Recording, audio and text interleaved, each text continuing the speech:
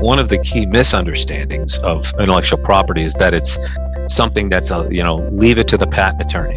It's something that's a legal issue for the normal person not really to be concerned with. But actually, on the flip side, everybody should be concerned about it.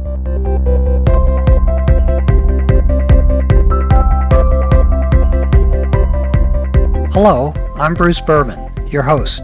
Welcome to Understanding IP Matters, a podcast series that looks at the role of intellectual property rights and how creators become entrepreneurs. Brian Hinman started out flying jets for the U.S. Air Force out of college. I was in the Air Force to fly. That's something I think every boy aspires to when he's young. It was interesting because once I was in the Air Force about 6.5 years, I got out and took a job as an engineer, and I knew very quickly I did not want to do that.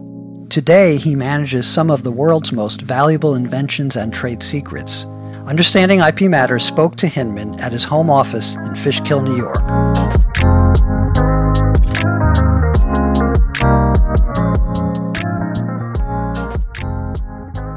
Patents, trademarks, and copyrights today often are more valuable than tangible assets like real estate and equipment.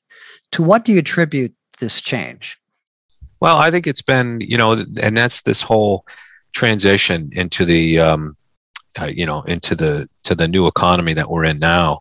It really has been a transition that happened, way back in 1975 when it was this flip side, when 87% or roughly of the S&P 500 was really valued on property, plant, and equipment. And I think what made that change is recognition by companies that there is something unique about what they have in the world of the assets that they've got. And I call it the IP stack. Being able to look at that and have a vision to understand what that means financially to the company, to the balance sheet, can really be an aha moment for them. And that's where I think companies started to recognize. And that's when the flip happened.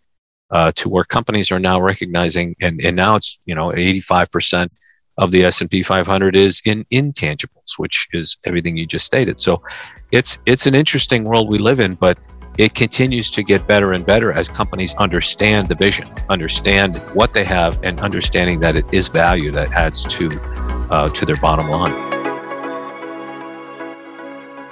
Hinman joined IBM in 1996 to head business development, where he helped to generate over $1 billion in annual licensing revenue. Back then, IBM was the king of licensing, if you will. What made that model work, and can that model still work today? I think the model does work for companies like IBM, continues to monetize and in a very thoughtful manner. Companies like Ericsson, companies like Nokia, they still embrace this commercial model. Philips is another great example. I think what has happened is companies have to make a cultural decision within the company. They have to understand. IBM did this very early on. Marshall was a great champion in going to Lou Gerstner and saying, Lou, here's a recipe for success on trying to not only being able to protect ourselves as a company from third-party threats of litigation, but also to monetize not just patents, but the technology, being able to couple know-how and technology with patents, couple that together and create this winning combination. So I think it worked for them, it continues to work for them, and it works for a lot of other companies because they have the infrastructure to support it. They've got the portfolio to back it, right? So they got to have starts with a strong IP portfolio and a team to be able to execute it. Wouldn't you say IBM and Philips are kind of outliers as operating companies? Because many operating companies use most of their IP and patents defensively, but Philips, IBM, a few others use patents more proactively. Yeah, and you can do that. And that's why I mentioned this whole cultural mindset. So I'll bring up the Philips example. Philips is primarily a company that desires exclusivity in the market. So for the bulk of their healthcare, and as well as some of their consumer-facing products, they want to have exclusive. They want to be the guy that's out there selling products that nobody else can sell. So the patent is used as, sort of an exclusive measure. But you can have that balance with licensing in areas that are either non-strategic to the company, in which case Philips made a great example of a lot of patents that they have that weren't strategic, that didn't create any issues with customers, suppliers, relationships with other companies, by going after them perhaps with an offensive licensing mindset, and you can extract lots of revenue. But also you can choose to create a standard, and that's what Philips and also IBM did. So IBM did it in the semiconductor processing. Philips did it in their LED lighting program. So what I mean by that is that they have a technology that's very strategic to the company, something they want to continue to foster and have products and solutions and generate a lot of revenue. But at the same time, they want to enable an entire ecosystem outside of the company to adopt that as a standard. So if they do that and adopt the technology and the patents as an industry standard, when that standard evolves and goes to the next generation, that company comes back to Philips, back to IBM and said, hey, I want to continue on this journey, so I want to up that license and have access to that. So that creates this standardization potential. It's kind of the razor blade and the razor yes. philosophy, if you will. Brian, you've experienced licensing trademarks, know-how, as well as software. Are there differences in monetizing different types of IP and IP rights? There is. There are very unique differences. From a valuation standpoint, it all boils down to the same factor, which is how much of the revenue that you're valuing is directly attributable to that intellectual property that you're trying to license, right? So in the case of a trademark, how much of that brand is really generating revenue? How much is it underscoring the revenue stream of the company that's existing from a business perspective? And how much can you recognize through a license or through a sale of that IP to a third party that can also share in that revenue, right? So, and you really have to really understand that. So, and analyzing the intricacies of copyright, so looking at source code or looking at trademarks or looking at know-how or patents, you really have to analyze, in the case of patents, obviously looking at the patent claims. What do they relate to? How broad or how narrow are they? How risky is it that they might be invalidated or they might perhaps not be infringed? And so there's a lot of different elements you look at depending on the intellectual property that you're looking at. After IBM and Philips, you left to go to a defensive patent purchaser, Allied Security Trust, and then to Unified Patents, which you co-founded. What was it like going from in-house at an IP giant like IBM or Philips to a defensive startup? So when I was at IBM, I remember the day I left to become the first CEO of AST, and it was a scary moment because here you are in the nice, comfy convenience of a nice big office at IBM, company that takes very good care of their employees, very good reputation, and you're leaving to become an entrepreneur. And it was a scary moment, but at the same time, I knew that it was a model that was destined for success. And sure enough, AST, in the leadership right now of Russ Binns, but it really had an evolution of really doing well to protect companies in the world of third parties that aren't doing such nice things. I won't even put a label on them. So, but that became a moment of inflection for me. And plus it was backed by some excellent leaders who are still in the world, Joe Byers and Noreen Kroll and people, Laura Catella, right? So, I mean, these are people that are true IP visionaries. They were on my board and as the initial investors in AST, and it became a model that was great. And then at Unified, similarly, Kevin Jekyll, one of the best litigators, he was a litigator at Intuit, running their IP litigation, and a great visionary as well. He had called me when I was at InterDigital and said, "Hey, listen, this is a model that I'm looking to launch, and given your background with AST, can you help me think about how to do this the right way?" And so it was so exciting. I left InterDigital to join him on that journey, and that was excellent as well. So I think they're different models that I wouldn't say necessarily compete. I think they work in parallel with each other and help to further this mission along with companies like LOT and OIN. I think it's a great model, and defense is a very important part of this journey. Unified Patents has been successful in invalidating patents through research and through the PTAB, Patent Trial and Review Board. Is Unified against licensing? No, Unified isn't against licensing. The thing that Unified tries to do, well, there's a couple of things. One is they try and educate the world on what it means to have poor quality patents, right? So really what they're focused on is poor quality, right? So they go after, they have a generous number of members in their club, and various clubs, right? So they protect different industry segments, and they're expanding into other offerings as well. I kudos to Kevin and to Sean to do that. But they're looking at this this whole element of poor quality claims embodied within a patent, because what that does is it drags down the whole system. If there's a poor quality patent that somebody has and they're asserting it against an operating company, they have to defend it. They have to spend money to do that. And why should they do that if it's a poor quality patent to begin with? And so they go to the PTAB, they challenge it, and they have very good success in doing that. So, so applause to them. And it's a great model that has been sustained from the very moment of inception up until today. So very good.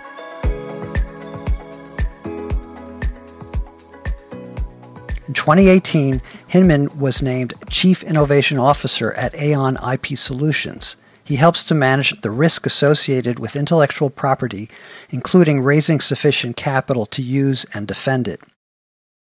Aon IP Solutions is a departure from your prior experience with IP creators and owners. Aon is focused on risk management and IP finance. What took you in this direction? So I was coming off my assignment at Philips. I was living in the Netherlands and wanted to become closer, back to family. And so relocated back to New York, where I had a home. But I was looking for something different. I did some consulting for a short time for a large automaker here in the U.S. And then I decided to seek something. I've been chief IP officer for a number of companies, and I wanted to do something different. Louis Lee, who's one of the key visionaries that a lot of people, might not have heard of, but he's been very instrumental in really shaping behind the scenes and looking at the whole IP as an asset class. Was running a law firm called Lee and Hayes in Spokane, Washington. Was coming off of that, and Aon did an acquisition of that piece of his firm that was focused on this business of IP. And he was looking for to launch this and asked me if I wanted to join him on this journey, to help lead this journey. And it was something that straddles the whole strategy, valuation, and risk. Those three verticals are really what IP Solutions is all about. And, when we've grown up to over 150 people and have a suite of different offerings that are quite exciting. So it's a journey that I really wanted to do something different. It is truly different to look at this whole world of insurance and risk and trying to understand what that means and how to really help companies on the value equation with the lending practice that we have. So I think there's a lot of reasons, but I'm glad the journey has begun. What would you say is the biggest impediment to monetizing IP rights today? I think there's a lot of things that are impeding it. In the world of licensing, it's become more challenging because companies are more protective of their universe. They're more, they've got a lot of weapons of their own. And so if you're going after them for patent infringement, they're not going to be as readily able to take a license or willing to take a license as they may have been, say, 10 years ago. There's new things available to them. The PTAB has opened up a whole new environment of challenge to file an IPR on patents, and that's usually the initial defense for companies when you're challenged with or backed into a corner with facing an expensive patent license. And so in litigation has been another avenue that's kind of exploded. So I think it's the monetization has become more difficult, but yet it actually has become more rewarding as well because new avenues have opened up overseas. The venues in Germany, in the UK, in the Netherlands, and France have opened up, and you can get injunctions much more readily than you can here in the US. So for patent holders, it becomes a more an easily to obtain venue for going after monetization. But it is a difficult climate. You have fought against NPEs, non-practicing entities, and so-called patent trolls. Yet you've worked for companies whose primary business is licensing patents they do not practice, Interdigital. What's the difference? Well, I think there's a lot of key differences, right? So Interdigital is a great company. I've got a ton of respect. I know Bill Merritt moved on. He was a great boss. I think what we've got there is a company that's generated, for the most part, all of their own R&D. So they spend a ton of money on R&D, generating their own IP and going out and monetizing. That's they've done some acquisitions as well, but for the most part, they generate their own. And so it's, and even Philips and IBM and companies like Ericsson, you could call them non-practicing entities because they've got patents and that they've generated, but they're not practicing them and they're going out and licensing. So are they a patent troll? I mean, the way that I make the distinction, and I think a lot of people would agree, is that you separate the wheat from the chaff. You look at the portfolio and you look at what is a poor quality asset or a good quality asset. If somebody's got a good quality asset with good solid claims, and they're going out and you've got an inventor that's got a patent that's a very strong patent that has some applicability with third parties. Sure, why not being able to go out and monetize that? There's that kind of separates the companies that are going out acquiring this and then going out after 100 companies and extracting $1 million a piece on patents that have poor quality. That's not good behavior. Where do you see inventing and IP monetization going? What needs to happen for IP rights to be taken more seriously as business assets? It's hard for smaller companies because you have a limited budget. And so you have to make a decision on whether or not to file a patent, to keep it as know-how or trade secret, or to publish, right? And so in a lot of times, unfortunately, until they get the budget up and going, they may file a provisional, or they may just file in the U.S. because going overseas is much more challenging on the budget. So you have to make this decision. So I look at it as not inventing, but as innovation. So as you're innovating as a company, you're trying to go into product development. You're trying to figure out what's going to happen. IBM called it the 10-year outlook, which is really looking at 5 to 10 years down the road. What is my business going to look like? What is my products and solution set going to look like?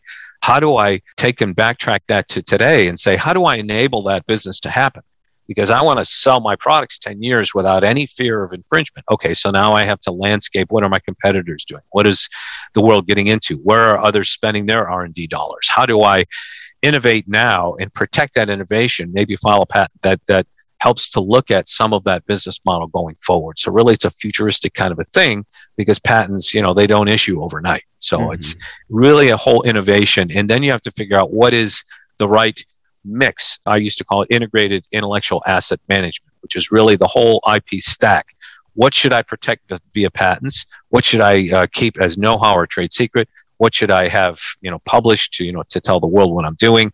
All of that, try and figure out what is the right mix of intellectual property to protect that innovation going forward. You're on the board of directors of the Center for Intellectual Property Understanding. Correct. Is there a role for IP awareness, call it IP literacy, for students, consumers, and others, say non-professionals? Absolutely. So I think one of the key misunderstandings of intellectual property is that it's something that's leave it to the patent attorneys. It's something that's a legal issue for the normal person not really to be concerned with. But actually, on the flip side, everybody should be concerned about it, because everywhere from looking at music rights and copyrights, everybody listens to music, and trying to see a lot of the bad behavior that's happening there with stealing, some of that copyright, some of that music rights, and published rights, and even infringing patents. Having a basic understanding at a conceptual level, what a patent is, what a copyright is, understanding what that means to innovation and how to capture innovation using these different instruments that you can use that are readily available to everyone, and being able to capture that innovation and protect it. Protecting is what's most important. In university setting, I think we're missing a lot, because in business schools, legal schools, engineering schools, I think there should be fundamental basic courses on intellectual property understanding what it is, what the value is, and how to protect it, and how to really reflect what that means to you as you go on in your journey of your professional career as a businessman. Right. How can this make a difference for me? Whether you're a creator or a consumer, you need to know something about IP. Absolutely. Creators, most certainly, because you have to figure out, as I say, ways to capture innovation. A consumer, because, if you're right, they're, copying DVDs or copying music and stuff. Think about what you're doing and is this the right thing to do? But understanding the whole world of copyright and understanding why a music creator or copyright creator has spent a lot of energy, doing this. So respecting those rights is very important. What do you know today, Brian, about intellectual property that you wish you had known when you were starting out? When I first started out, I think the world was a far different place, because there were only a handful of companies that were really recognizing what this value of intellectual property is. Really, what has changed and what I know now is that there is a value. There's risk, which I've learned a lot about from being at Aon and trying to really manage the whole risk atmosphere and looking how insurance can really help that, but also value, looking at the real value of innovation, being able to capture it and extract the value, not just through licensing, but the direct value to your revenue stream. How can these patents generate revenue for me? Well, it relates to this business. It relates to these products. The very essence of those claims are embodied in these products. That's value to the company. But being able to understand and have the CEO understand what that value means and why it's important to make this investment is very important. And value is not always about revenue generation. Sometimes it's about retaining clients or attracting them or other issues. Having companies know that they're innovating and that innovation is resulting in new leading edge products and leading edge innovation. IP is not well reflected on the balance sheet. It's goodwill, swept into goodwill still. There have been discussions about changing that for as long as I can remember, at least 30 years. What will it take to get IP on the balance sheet, and will it make a difference? It will happen. I think the financial markets, and actually we've done a lot at Aon in educating the financial markets and so the private equity communities and a lot of the lending community, but also the banks and the whole financial community on really what that value is, because a lot of them just don't understand it. They see, it's not reflected on, when you do a credit rating for a company, and it's not reflected on really the value of what they have from an intellectual property standpoint. Once that inflection point happens, once that the markets have a true understanding on a standardized way, and that's the key point, is there has to be a standardized way to value intellectual property. There's lots of people with different theories and different constructs of doing Black-Scholes analysis and doing market income and cost methods for valuation.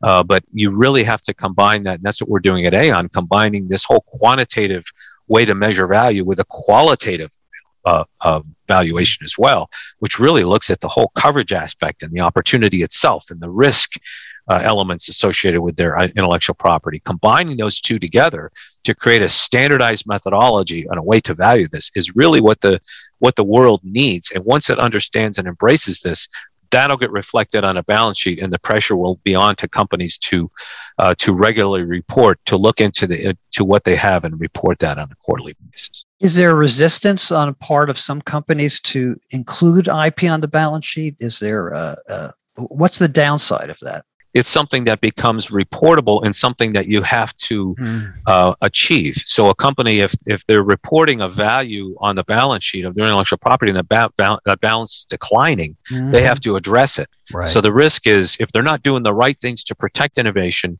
and to protect and preserve that value, then it's going to become another detriment to them as a company to be able to fix. And so that's why companies are really afraid to do it. It's an asset they need to write down if it doesn't perform. And I guess that's a fear. If it doesn't perform, then you're scrutinized. Exactly. What organizations like the Center for IP Understanding are doing, we have this new organization called the U.S. IP Alliance.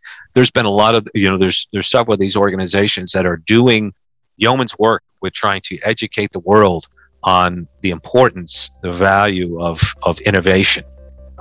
Innovation can take all different flavors, but really understanding what innovation means, how it can really reflect value for a company in a lot of different ways, like we talked about. But, I applaud organizations like that for doing so.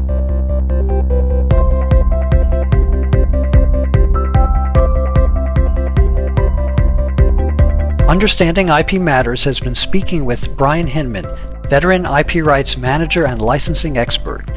If you would like to learn more about Hinman and his work at Aon IP Solutions, visit aon.com. Understanding IP Matters is brought to you by the Center for Intellectual Property Understanding and its supporters. Visit CIPU at understandingip.org. Follow us on Twitter at Center for IP. This episode was produced and edited by Nathan Tower. Content conveyed by Understanding IP Matters is for informational purposes and does not reflect the views of CIPU or its affiliates.